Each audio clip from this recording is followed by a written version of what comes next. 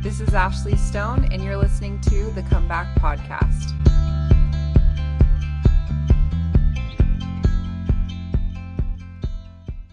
Wayne, I'm so excited to have you on the podcast. When you emailed me, I just thought what you shared was so profound, and I forwarded it to Lauren right away, and she's like, "Oh my gosh, we got to have him on." And so I'm excited to hear your story, but I'm also excited to just hear your perspective. I'd love to hear a little bit about you. I know you're a patriarch, right? Yes, yes. Yeah. So I would love to hear a little bit about you, like your background, a little bit about your family. Okay. Well, we actually live in Oklahoma, and Okay. but we lived in the Four Corner states, and I grew up in Mancos, Colorado, which is the southwestern corner around Durango. My family were all pioneers, so we had some family that was on the Willie handcart company. We had some family that went through the hole in the rock to settle the San Juan area of Utah and southwestern Colorado. And so that's always a source of pride for me. But that doesn't always mean that the church is really important to you all throughout your life. And that's kind of what happened to me. And I don't think my story is a whole lot different than a lot of the young people, a lot of people in the church. We all have those Gethsemane moments where we have to find out if what we really say we believe is true. And so I guess my comeback kind of deals with that, being like a typical teenager.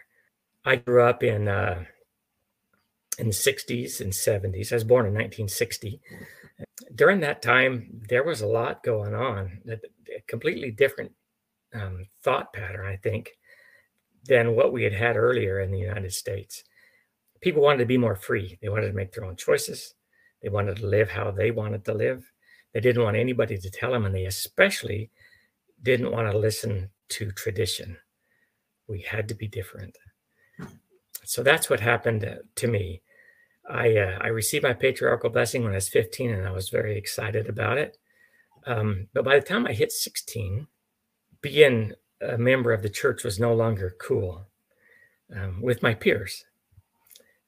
There wasn't a lot of members in our school, but our school was really small.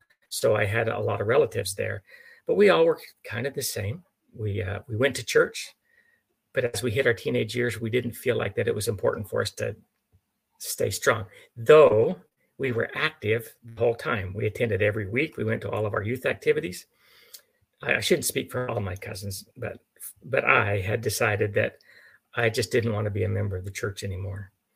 I didn't want to have to live according to those rules, but I didn't want to disappoint my parents. And so I continued to go. Then after I graduated from high school, I took a job in Arizona, and I didn't go to church at all when I was there. Kind of to backtrack just a little bit too, when I was 14, I went on a hunting trip up in the mountains of Colorado in the San Juan National Forest. And we took our horses up. And I went out hunting in the morning, and when I came back, my horses were gone. And San Juan National Forest is 1.8 million acres. And I didn't know where to go to find those horses. And I started looking and looking, and I could not find them. So I knelt down in the middle of the forest, and I said, Heavenly Father, I have to find these horses. Please help me. I got up, and I didn't walk 10 or 15 steps, and I came across their tracks. So I followed their tracks until I finally found them. I told the Lord, I said, if you'll help me find my horses, I promise I'll go on a mission. Well, you shouldn't make those kind of promises to the Lord if you don't want to keep them. And when I hit 16, at that time in the church, you could go on a youth mission. And so I told the Lord, well, this is what I'll do. I'll go on a youth mission. And it was just for the summer. And he didn't let me do that. So at 19, I decided I wasn't going to go, and I tried to forget the promise that I made to the Lord. Well, I came home for the weekend, and I was well into my 19th year, and my mom said, so when are you going to go on a mission? And my mom and dad struggled financially, and I was being a smart aleck, and I said, well, when you decide to pay for it, I'll go. And bless her heart, she said, get your papers ready. And I didn't want to hurt her feelings. So I did, but I still didn't believe that the church was true. So the next best thing was for me to read the Book of Mormon, because I didn't believe that it was true. And I knew that when I did, that would be my out, that I could say, I don't believe it. So I read the Book of Mormon. And I had these little promptings as I read. Something felt familiar. It just felt right. But at the end, I read Moroni's promise, and I knelt down and I prayed. And it was true. I just got this powerful witness that it was true. I knew very little about the church, but then I was committed to be a missionary. I went out on my mission, and when I got there, it was at the time when the Tanners and Ed Decker were producing a lot of anti-Mormon literature, and I was working in an area where one of the pastors there, he cared about us. I know that he did. He didn't do it out of spite. He didn't want to hurt us. But he said to his congregation, when these Mormon boys come and knock on your door, you invite them in, and I'll come with this anti-Mormon literature, and we'll change them. And so we got so many appointments. We just thought everything was wonderful. Well, at every appointment, he was there. And he started hitting me with all kinds of things that I never knew anything about. Polygamy wasn't a worry because I was from a polygamous family and I'd heard about it early. But all the other things I just didn't have an answer for. But every time I left, and every time I was in his presence, I just felt the spirit of contention.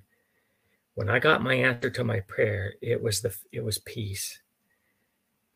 And so all I had to do every time was remember what I had once felt. And in the sacrament prayers, that's what we're told, right? In both sacrament prayers. O God, the eternal Father, we ask thee in the name of thy Son, Jesus Christ, to bless and sanctify this bread to the souls of all those who partake of it. And then he tells us that we may to remember. And it does it in both. Remembering is one of the most important things that we can do. Finally, I bore my testimony to him, and I said, I can't answer any of these questions. But one thing I can promise you is that if you'll study the Book of Mormon like I did and pray like I did, that the Lord will answer your prayer, and you'll feel the same peace that I felt. And he just couldn't say anything. And we left as friends. And I think that was the most powerful thing. And at that point, I was converted. I knew that this was the Church of Jesus Christ. I think a lot of the members of the church go through that very same experience. We have these troubled times. We may not leave completely, but we just don't know. So now let's fast forward a little bit. I came home off my mission and I met the love of my life. We've been married 41 years and we have 4 children. We have 9 grandchildren, and they are amazing. I can't believe how much the Lord has blessed me. But I'd like to maybe share some of the things that help me as I try to help other people understand some of the questions that we have about maybe church history. And I'll do that first by talking about giving a patriarchal blessing, what it's like. You would think that because the blessing is from the Lord, all I have to do is lay my hands on the person's head, and then into my mind comes the patriarchal blessing, and I just read it off. Well, that's not at all how it is, and that's not how Revelation works for anyone. What happens is the Lord he places a word or a phrase in my mind, and it feels very peaceful. It feels calm. It's pure light that flows into my mind. The problem is that we take this pure light, and as mortals, we have to interpret that and put it into a word format, which is never perfect. But we try. Then I'll get another prompting or another word or a phrase, and I'll do my best to describe that word or phrase. And finally, at the end, nothing else will come to my mind, and I can close the blessing. But, and I'm not sure if this is what happens for all patriarchs or not, but I think it probably is similar. So then what happens is we give that to the recipient, and they have a choice as well. So the patriarchal blessing, just like the scriptures or general conference talks or good discussions, they all come under the direction of the Spirit. So it comes as pure light. But in order for you to understand the pure light that came into the patriarch or the speaker's mind, you have to then ask Heavenly Father, what do I need to know about what was spoken? And then when you ask that question, he sends that pure light into your mind. See, a patriarchal blessing or general conference talks or the scriptures, they're all just an invitation to ask for revelation. And if we're not asking for revelation, we never get the pure light that was intended with the words that were written down. Isn't that cool? And so I think when people fall away from the church, we have gotten to the point where we stop asking. And so I think that that's probably the most important thing that we can do is continue to ask questions.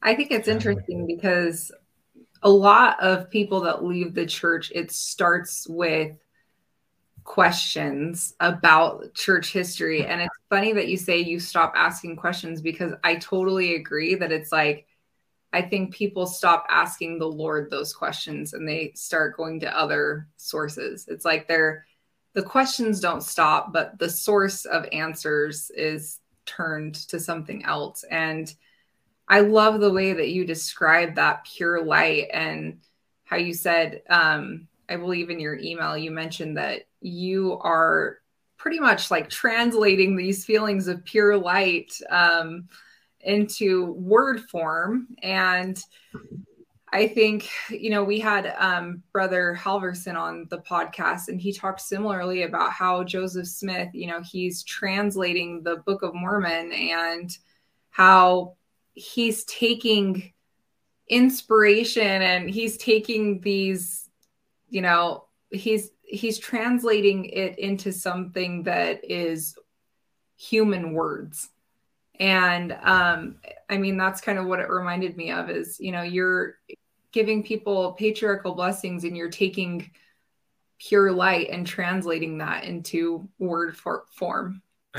I just listened to your or watched Elder and Sister Hafen, and they talked about Neal A. Maxwell.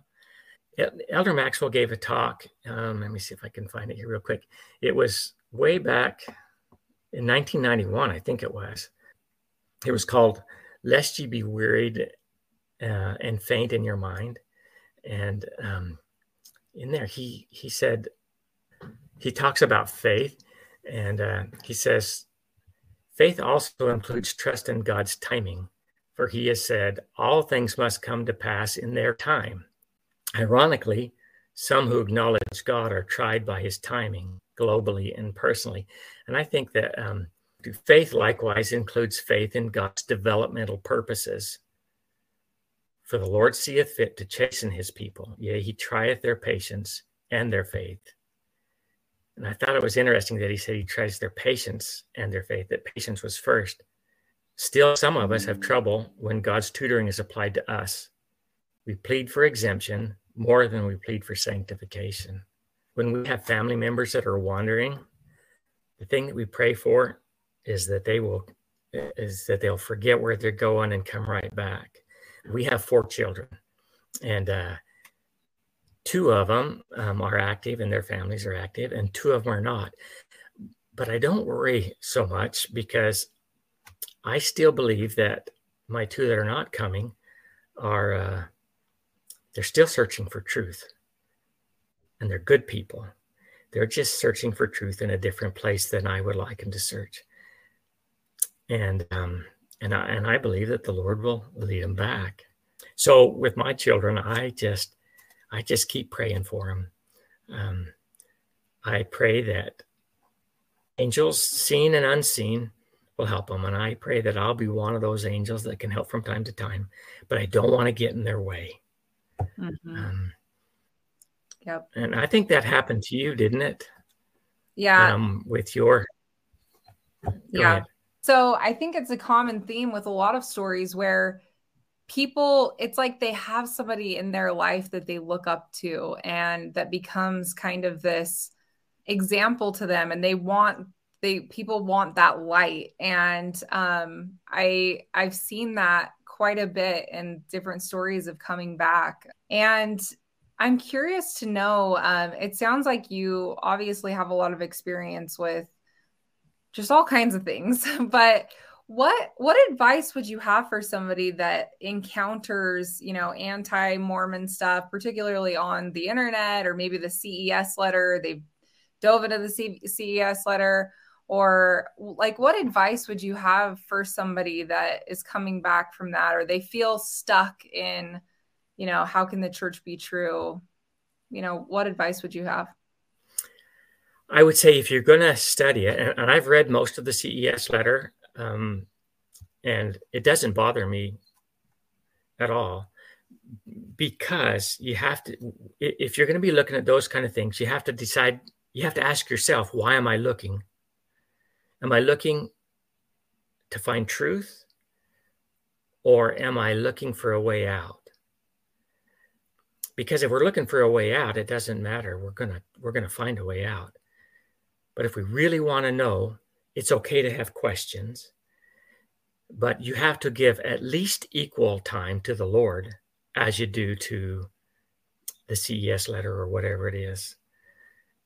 And you have to ask questions. You have to ask for that pure light. Mm-hmm. Heavenly Father, I really want to know. And these things bother me. And there'll probably be a lot of things you can learn that will help you. I think those who really want to know will find things where they don't always get the answers, but they get small little bits and pieces that are prompting to look somewhere else. Mm-hmm. And I encourage people. I don't encourage you to read the CES letter, Yeah.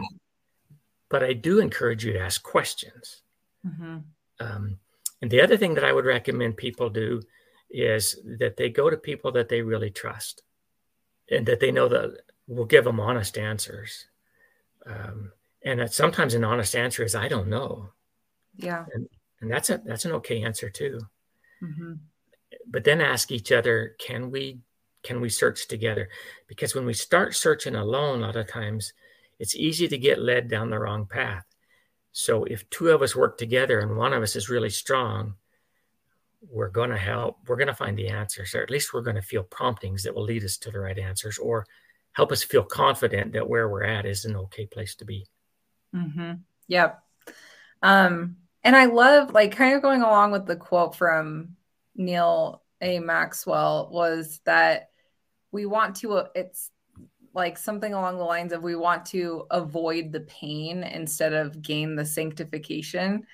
And it's so, like, spot on. Even with people we love that leave, it's like, maybe they're going down their path that leads to sanctification, and we want to intervene and say, like, no, don't, like, but their path may just be a unique path that, leads there. And we always want to intervene, but it's just not our place to do that. And so if we have patience, and if we are able to know that, like, if we can stand as kind of a beacon of light for them, I think, and instead of, like you said, pushing or pulling, I think that it makes all the difference. It does. When Elder Maxwell was talking about sanctification, it reminded me of a talk that Elder D. Todd Christofferson gave in 2011. It was in October of 2011. He talks about sanctification and justification. And he says, we know that justification, or forgiveness of sins through the grace of our Lord and Savior Jesus Christ, is just and true. And we know also that sanctification, or purification from the effects of sin through the grace of our Lord and Savior Jesus Christ, is just and true. And I think that that's one of the things that we forget, is justification is forgiveness of sins, and we're always asking for that. But when we've wandered, the effects of sin is what really hurts us. Mm-hmm. It's the struggles that we had. And so we need to pray for sanctification.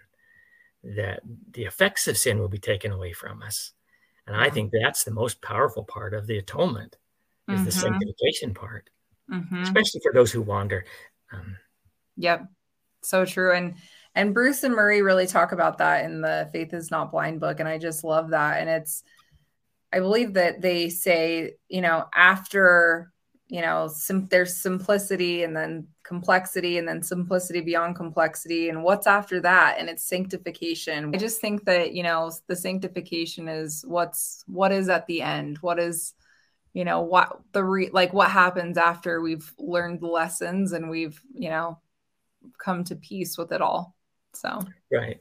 Yeah, I agree.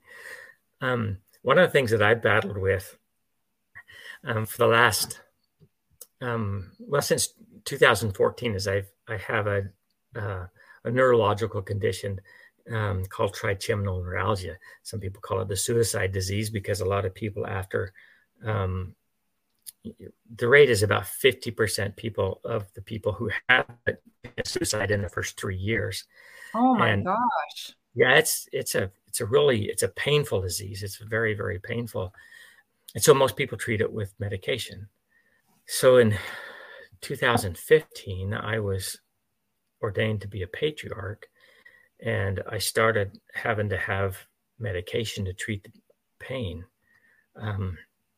But what I found out is that when I would take the pain medication, it was very hard for me to feel the Spirit. I took some one time and had 2 kids come for a patriarchal blessing, and I laid my hands on their head and nothing would come. And I had to apologize to them and send them home and go off the medication. And ever since then, I haven't taken any medication. And what I've found is that, and I'm not saying people who take pain medication shouldn't.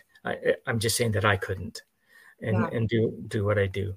But what I found is that when we have things that interfere with the Spirit, we need to do our very best to remove those things and find other ways to. For me, I meditate a lot so that I can feel the Spirit and I can get rid of the pain. And I think that in today's world, there are so many ways that we get distracted.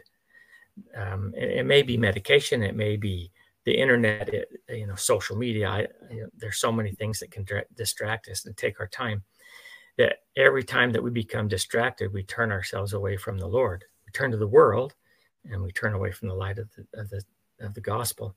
And so I think that would be another thing that I'd recommend to people is, if you find that you're spending more time or energy chasing relief, maybe it's relief from worries and concerns, pressures of the world, then look to the Lord for that relief, rather than looking to the world, and we'll find more peace. And actually, it's part of the test.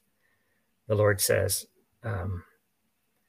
we come to this world and we come to gain experience, but a lot of times we avoid the experience because sometimes the experience is painful. And so the Lord's just asking us, well, would you look to me for the answer? And if you will, I promise I'll help you find it, but it's going to take some work and some sacrifice. So I think that's another thing that I would tell people is, if you're struggling with answers, make sure that you don't replace the Lord by trying to find answers in other places. Yeah, I think that's so true. I mean, it kind of goes back to what I was saying earlier about when, looking for answers in wrong places, because if you turn to the Lord, you will find, it might not be the same type of answer that you would find on an internet search page, but you'll find the peace in your heart that comes with, asking the Lord. Yeah. That comment that what you said about, what you're going through with your illness, and that is just, wow. That's unbelievable that you have had to go through that. Well, that's one of the miracles of the gospel, is that if you'll start looking for the answers in the God, in listen to the words of of Latter-day Prophets. And you'll find your answers. You'll find ways to cope with it, whatever difficulty or challenge that you have. One of the things I wanted to do too was go back what we started earlier, if you don't mind. Yes, please. When we were talking about pure light coming into our mind, I think about Joseph Smith and other leaders of the church, and people say, well, these policy changes or these decisions that these early prophets made, they were just terrible. They were wrong. They shouldn't have done that. Well, I can begin to understand how they feel, because that pure light flows into the Lord, into their mind, and the Lord says, now I want you to act. And they're saying, well, I know it's revelation because it was pure light, but I don't know exactly how to take what I felt and implement it. And so the Lord just says, just start. And so the leaders of the church just start, and they make a few mistakes. And the Lord says, well, that's okay, because we'll work around the mistakes. And so here's poor Joseph Smith. We look at him and we judge him based on what we can see today, but he was trying so hard to do it right. And the Lord is so loving and so patient that he said, okay, you made a mistake there. Let's fix it and we'll move on. And in our mind, 200 years is a long time, but in the Lord's mind, that's not very long at all. Yeah. So I think we also have to look at when the revelation comes to our leaders, if they make and even in the latter days, if they make a policy decision and it wasn't quite right, we just have to realize that they are trying really hard to follow the revelation that comes. And if they don't get it right, they will eventually, because the Lord will make sure it happens right. Yep. That is so true. I love that. What advice would you have for somebody that is going to get their patriarchal blessing? Oh, that's good. Maybe a couple things. Tradition in some parts of the world is that we don't get it till we're older. But the youngest that I've given a blessing is a couple kids at 10, and the oldest is at 80, in their 80s. And so I think you need to be mature enough to understand what a patriarchal blessing is and be willing to follow its direction. And some 10-year-olds are ready and some aren't. But I would recommend getting it as early as you can, because you need the direction, especially through your teenage years. I recommend that people fast, but some people are not able to fast for 24 hours from food. But people can fast from things that they do every day, like social media, television, those kind of things. And so if a food fast is not something that you can do, sacrifice something. And when we sacrifice things for the Lord, then the Lord returns it manyfold. The other thing that I would do is the patriarchs we get an electronic copy from the church saying this person has their recommend. But as a patriarch, we're not supposed to call them and set it up. And so the person needs to call and set it up. And as soon as you set it up, begin at that point to pray that, one, the patriarch will be directed by the Spirit to know what to say. But two, that as a recipient, you will also be receptive to the messages that come. And true to all revelation, the words that are spoken at that moment in the blessing may not be the words that the Lord reveals to your mind. So pay closer attention to the feelings that you have while you're getting it than the words that you hear, because the words will come and you'll be able to read them for the rest of your life. Quick question for you. I'm just curious, do patriarchs ever say something wrong, or do they say something that they I'm curious, because I have somebody really close to me that had an experience where it actually was, she heard something said, and then when she got it in the mail, or I think it came in the mail, it was different, and it kind of was a testimony shaker. And this is actually the first chance I've ever had to talk to a patriarch like this. And so because it's somebody that's really close to me. I really would like to know your thoughts on that. Yes. And yes, the great thing about patriarchal blessings is you don't have to be perfect to get one, and you don't have to be perfect to give one. And so what happens is, I was talking about that pure light.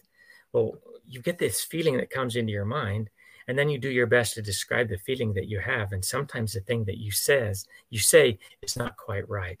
And so, at least most patriarchs that I know, we edit the blessing. So it's recorded, it's put into a word format, and then we go to a quiet and sacred place and we pray and we say, Heavenly Father, these are the words that I said.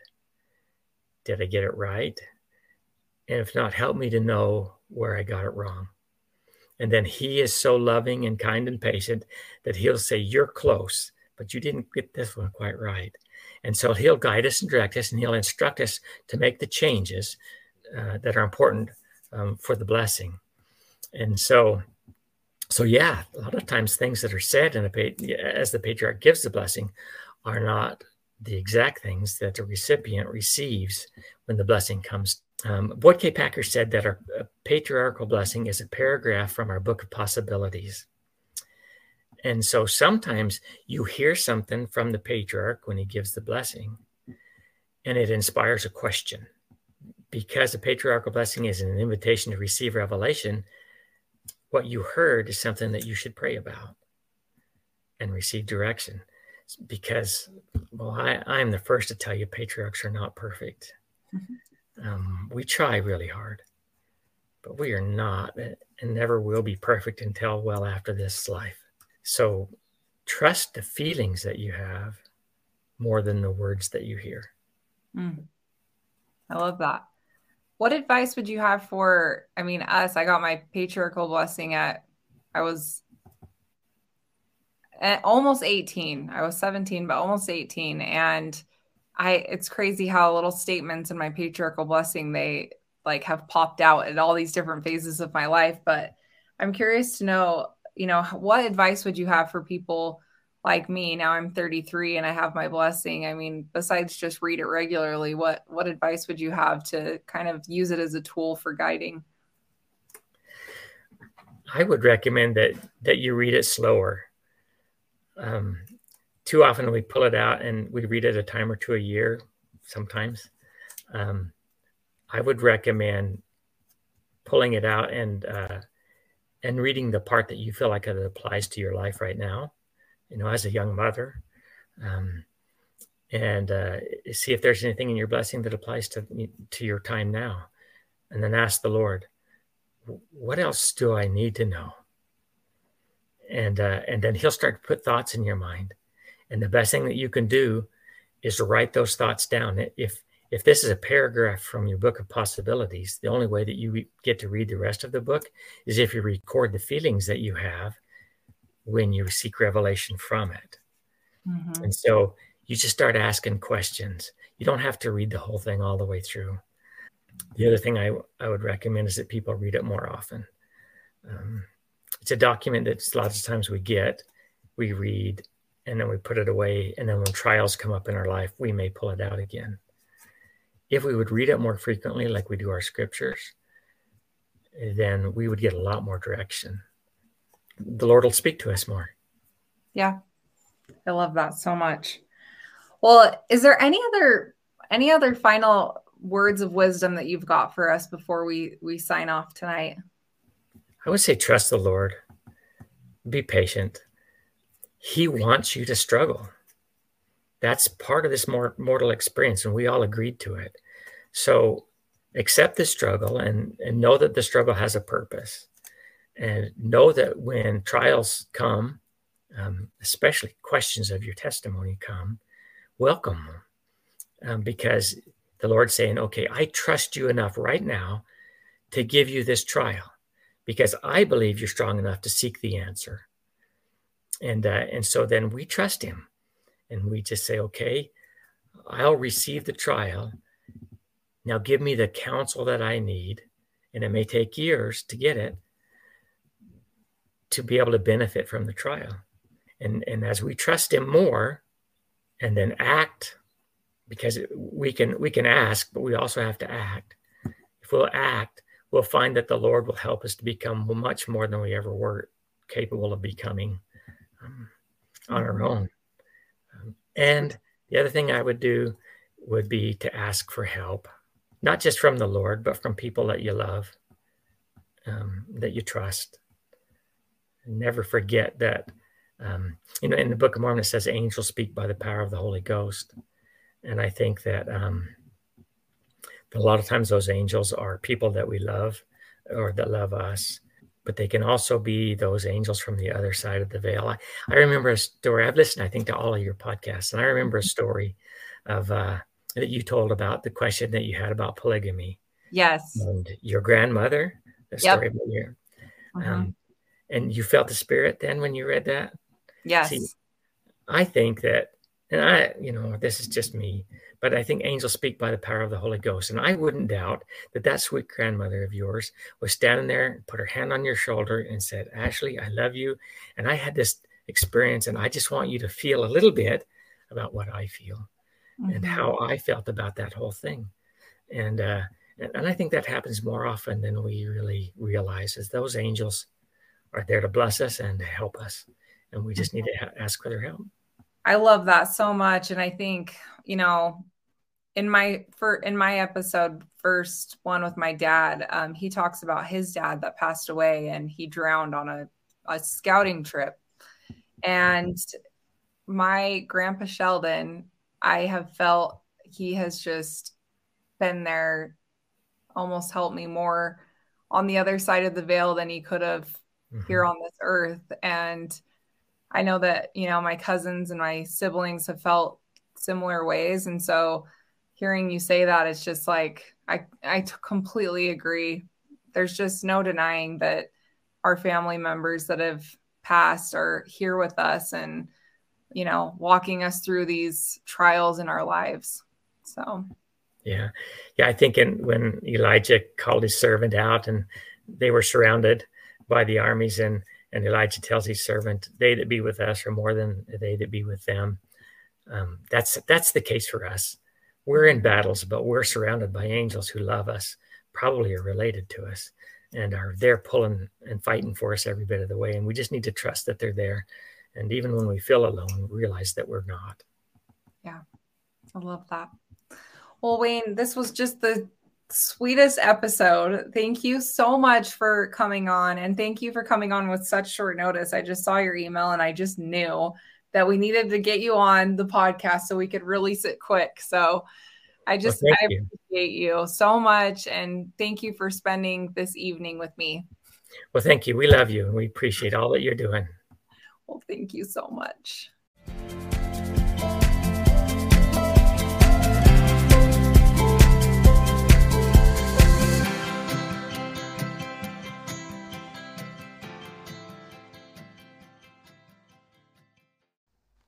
Hey guys, first off, I want to give you a heartfelt thank you to all of you that support the podcast.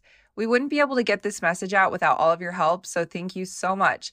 I've had a few questions come in from people that aren't on social media, so I just wanted to let you guys know that we do have a website. It's www.comebackpodcast.org. You can find all of our episodes here. There's a list of our book club selections, and you can also find us on Facebook, Instagram, Twitter, and YouTube. Thanks again. We love you guys so much.